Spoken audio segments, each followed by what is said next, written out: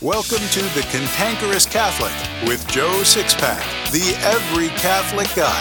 Listen to Joe tackle the really tough moral issues, current events, and politics from a Catholic perspective.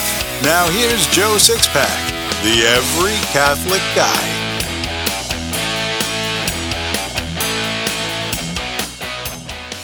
Hello again, Sixpackers, and welcome back to The Cantankerous Catholic, episode 39. Last week we talked about everybody at Sunday Mass going to communion and almost nobody going to confession. One of the biggest reasons why people don't go to confession is that they really don't know or understand what's sin and what isn't. The reason they don't know or understand is because they've really never been taught. I made a deal with you last week that if you'd begin going to confession at least once a month, I'd help you form your conscience to be in conformity with natural and divine law. I have no way of knowing if you're keeping up with your end of the deal, but I'm going to uphold my end starting with this episode. So turn up whatever device you're listening to me on and prepare to be amazed about the things you thought you knew but find out you really don't. Don't worry. There's nothing boring about this episode or any future episode where I deal with Catholic morality. We'll get started right after this. I've been sharing the faith with people for over 30 years. The Holy Spirit has used me to make hundreds of converts, and 84 of them are my adult godchildren. When the Holy Spirit works through us in a big way, He usually uses the talents given to us before we were even born. When we develop those talents for Him, we're often impelled to pass on to others what we've done and how we've done it for the greater glory of God. That's why I wrote the Lay Evangelist Handbook.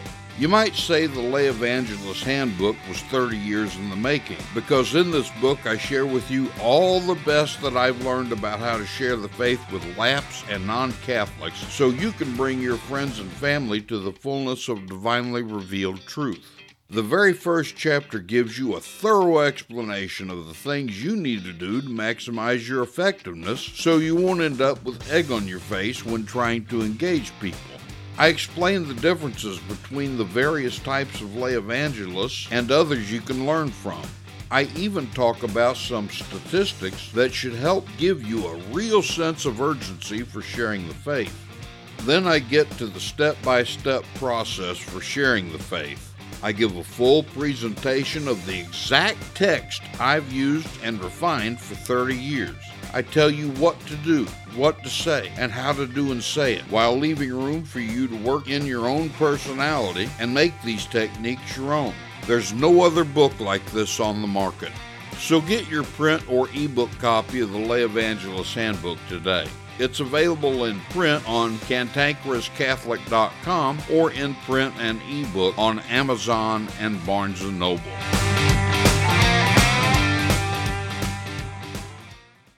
Our obvious focus is going to be on how we have to apply the Ten Commandments in our lives. The first three of the commandments deal with man's relationship to God. The last 7 deal with man's relationship to God and man. I'm going to cover all 3 commandments dealing with man's relationship to God. Since most Catholics aren't familiar with exactly what the commandments are, I suppose it'd be a help if I told you what the first 3 are. 1. I am the Lord your God. You shall have no other gods besides me. 2. You shall not take the name of the Lord your God in vain. 3. Remember to keep holy the Lord's day. Now, on their face, these commandments seem pretty straightforward, but they imply a whole lot more than what they say. Obviously, obedience to these commandments is contingent on our belief in God. If you need proof for the existence of God, go back and listen to a previous episode called Apathy or Disbelief. Before I begin on these commandments, I want to make something perfectly clear. No matter how great the temptation, we can always keep God's commandments because He'll always give us the necessary actual graces to do so. Of course, we have to cooperate with those graces. Now, God's never going to demand the impossible from us. He asks a lot of difficult things from us, but never anything that's impossible. Obviously, the first commandment obliges us to love God above all things and to worship and adore only Him. There's a lot more to it than that, though. Let's begin by looking at what the first commandment forbids, then we'll take a look at each of them individually. The first commandment forbids superstition, idolatry, spiritism, sacrilege, atheism, and participating in certain acts of non-Catholic worship. Already your mental wheels should be turning, because you probably don't know what some of these things are, and at least one other probably caused you to raise your eyebrows. Let's begin with superstition. Superstition is attributing to a creature a power that belongs only to God. Examples might be to use lucky charms or to be ruled by dreams. Idolatry, the next one on our list, consists of divinizing what is not God. Man commits idolatry when he honors and reveres a creature in place of God, whether this be gods, demons, or Satanism, power, pleasure, race, ancestors, the state, money, etc. Idolatry is probably the most common abuse of the first commandment. Perhaps the best way to find out if you're regularly guilty of idolatry is to take a moment to ask yourself what all the most important things are in your life. You may list things like your spouse, your kids, maybe your car or a hobby. After you make a mental list of all the things that are important to you, think of each one and ask yourself, am I willing to give up this thing to do something God wants me to do? I recall when I was forced by circumstances to ask this of myself. I loved my sons more than anything else in life. I struggled for days with this question of whether I was willing to let them go in favor of God. Needless to say, I was in a tremendous turmoil. I had my peace restored only after I was able to honestly tell God that I was willing to sacrifice even my sons for Him. I felt like a micro version of Abraham when he was about to sacrifice his son Isaac to God. Spiritism often implies divination or magical practices, such as conjuring the dead or having recourse to demonic powers. I really doubt if any of you six-packers have a problem with that, though. Sacrilege is a different matter. I'm fairly certain no six-packer commits sacrilege intentionally, but that doesn't make it any less an offense against God, objectively speaking. If you run a stop sign and hit a car, killing the driver, you never intended to kill anyone, but that doesn't change the fact that someone died. Sacrilege is an act of irreligion. It's the mistreatment of sacred persons, places, or things. An example would be to receive communion in a state of mortal sin, since this would be an abuse of the Eucharist. Another example would be to speak disrespectfully of a priest or bishop. You could be speaking 100% truth about a priest or bishop, which is okay, but the possibility of sacrilege comes in the way you go about saying it. It's no secret that I'm a very vocal critic of Pope Francis. I believe he's a socialist and promotes a number of other heresies as well.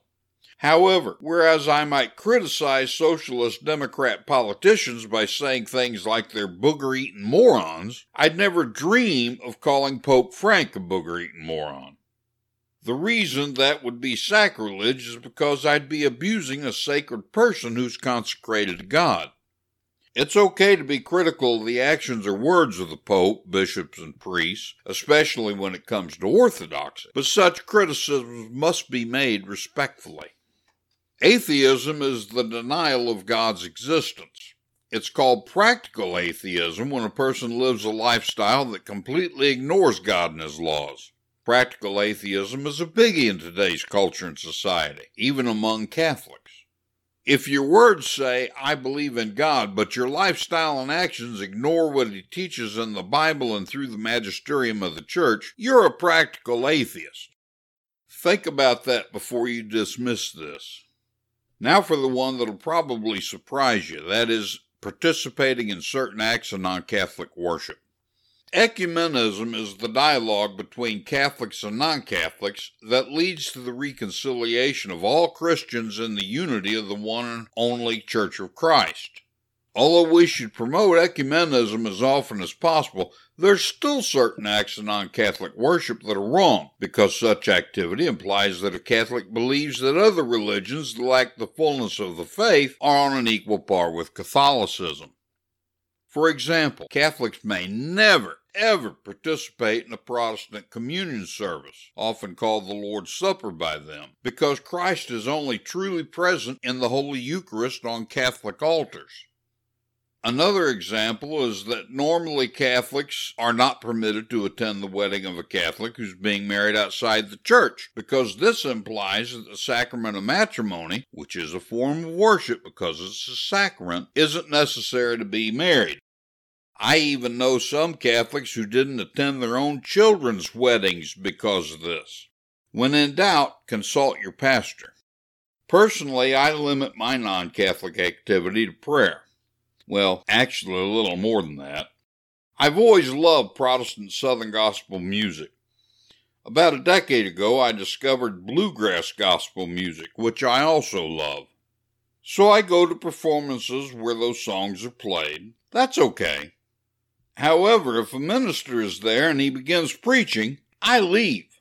My presence implies that I agree with what's being preached, and that raises the possibility of scandal, which we'll look at when we get to the fifth commandment. Another thing I'd never do is participate in a Protestant Bible study. To do so would imply that I agree with what's being gleaned from the Scriptures. For the record, at least 90% of what would be taught in a Protestant Bible study would be misrepresentations at best and heresies at worst.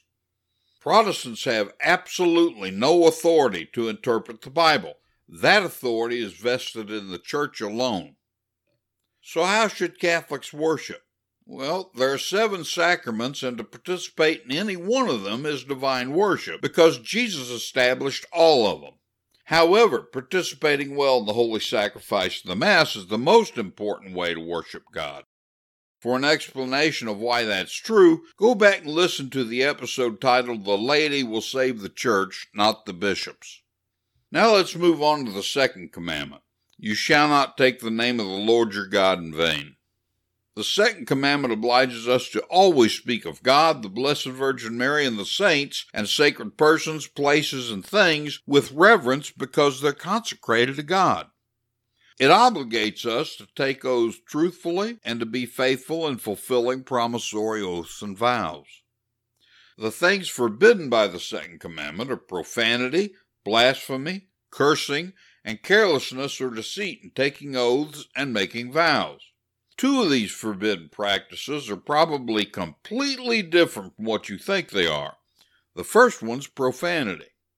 Profanity is the abuse of God's name, that is, every improper use of the names of God, Jesus Christ, but also the Virgin Mary and all the saints. We violate this, usually in a venial way, when, for example, we use these holy names when expressing anger or surprise. So profanity isn't what you thought at all, is it? The next surprise for you will be cursing. Many mistakenly believe cursing is the use of vulgar language. This couldn't be further from the truth. While the use of vulgar language can be sinful if used in mixed company or in the presence of children, in and of itself, vulgar language isn't inherently evil. The equation of vulgar language with cursing is the result of Protestant fundamentalist influences that have crept into Catholicism. Cursing is actually what the term implies, the invoking of evil upon a person, place, or thing. It's sinful to curse animals chiefly because of the uncontrolled anger or impatience involved. It's sinful to curse a human being because that person is made in the image and likeness of God. Now, that was a new revelation for you, wasn't it? Blasphemy is real common today, even by Catholics. Folks who blaspheme, and you may be one of them, don't realize they're doing it because they haven't been taught any better. According to the Catechism of the Catholic Church, blasphemy consists in uttering against God, inwardly or outwardly, words of hatred, reproach, or defiance, in speaking ill of God, in failing in respect toward Him in one's speech, in misusing God's name. The prohibition of blasphemy extends to language against Christ's church, the saints, and sacred things. Blasphemy is contrary to the respect due God and His holy name. It is in itself a grave sin. Get that? Blasphemy is a grave sin, meaning it's a sin that condemns you to eternity in hell if you die with that sin on your soul. The most common blasphemy today comes from Catholics who say horrible things about the church. There seems to be no end to the scandal associated with homosexuality in the priesthood. There's never anything wrong with speaking the truth regarding these scandals, but many Catholics have taken to saying horrible things about the church. The Catholic Church isn't some institution or club, but a living divine organism. Jesus is the head of the church, and we are the body. The Holy Spirit is the soul of the church. Then to say horrible things about the church is to say horrible things about God the Son and God the Holy Spirit. And that's blasphemy. Finally, let's talk about the third commandment. Remember to keep holy the Lord's Day. According to the Catechism of the Catholic Church, the precept of the Church specifies the law of the Lord more precisely. On Sundays and other holy days of obligation, the faithful are bound to participate in the Mass. The precept of participating in the Mass is satisfied by assistance at a Mass, which is celebrated anywhere in the Catholic Rite, either on the holy day or on the evening of the preceding day. This commandment also obligates us to avoid any activities which hinder the renewal of body and soul. The Mass is the highest form of worship of God there is, because it's the perpetuation of Christ's redeeming sacrifice on the cross. As St. John Chrysostom wrote, "You cannot pray at home as at church, where there is a great multitude, where exclamations are cried out to God as from one great heart, and where there is something more, the union of minds, the accord of souls, the bond of charity, the prayers of the priests." We must be physically present at Mass in order to fulfill our obligation. Televised Masses, which are a real consolation to the homebound who can't attend Mass, are not acceptable means of fulfilling our Sunday obligation. Furthermore, to miss a notable part of the Mass, that is, to arrive late or leave early, could be a sin and not meet the Sunday obligation. Unless you're excused because of a very good reason, I repeat, a very good reason, you commit a mortal sin if you fail to participate in the Mass on Sundays and holy days. I want to make an additional observation about Vigil Mass on Saturday. None of you six-packers are old enough to realize this, but the Saturday night Vigil Mass for Sunday is a privilege only begun after Vatican II. The Church authorized the Vigil Mass so people who found it difficult or impossible to go to Sunday Mass could still hear the Sunday liturgy and meet their Mass obligation. Let me repeat, the Saturday Vigil Mass is a privilege. It was never intended to be a convenience allowing you to skip Sunday Mass. The Vigil Mass is to be used only by people who can't attend Mass on Sunday. The vigil doesn't exist so you can sleep in or go fishing on Sunday. Sunday is still the day set apart by God and His church for worship and renewal of mind and body. If you're going to the Vigil Mass when you can make it to a regular Sunday Mass, you're abusing the vigil privilege. Now, I don't want you to think there's sin involved if you abuse the Saturday Vigil. There isn't. But you may want to think of it in another light. If your mother gave you a birthday present in a wrapped package and insisted you wait until your birthday to open it, but you decided to open it the day before your birthday, would it be a sin? Of course not. After all, it's your property. Mom gave it to you. But if you opened the package early and your mom found out, do you think she'd be disappointed with you? Probably, because she asked you to indulge her in her preference. The same thing is true when it comes to the Vigil Mass. Jesus' preference is that you go on Sunday. Always remember that the choice isn't always between good and evil. Sometimes it's between good and better. That's something to think about. Okay, so we've covered the most basic things in the first 3 commandments. It can go a lot deeper, but we've covered the most basic stuff here to help you better form your conscience. In future episodes, we'll tackle other moral issues. Joe Sixpack, the Every Catholic Guy, wants to make sure you're informed about all the Catholic news you need to know. Here's Joe Sixpack's top 5 Catholic news picks for this episode. Catholic news pick number 5. Hats off to LifeSite News. A widely recognized and respected American priest has responded to Pope Francis' recent remark on young, rigid priests, saying in a social media post addressed to the Pope that he must honestly and painfully say that I am worried of being scorned and demonized by you. You can read the whole story by clicking the link in my show notes. Catholic news pick number 4. Hats off to LifeSite News. A state legislature in Australia passed a law that would impose sentences on priests who fail to report child abusers who come to them for the sacrament of confession. Watch out, coming to a nation near you soon. You can read the whole story by clicking the link in my show notes. Catholic news pick number 3. Hats off to LifeSite News. 2 Arizona calligraphers at the heart of yet another religious liberty battle won a major victory recently in the Arizona Supreme Court's ruling that business owners have the right to choose not to provide certain products to same-sex weddings. You can read the whole story by clicking the link in my show notes. Catholic news pick number 2. Hats off to LifeSite News. A woman conceived in rape told South Carolina lawmakers in a powerful speech that allowing abortion in the case of rape as part of the proposed heartbeat bill, quote, tells people like me that you don't deserve to be living, that you're subhuman somehow, end quote. You can read the whole story by clicking the link in my show notes. Catholic news pick number 1. Hats off to LifeSite News.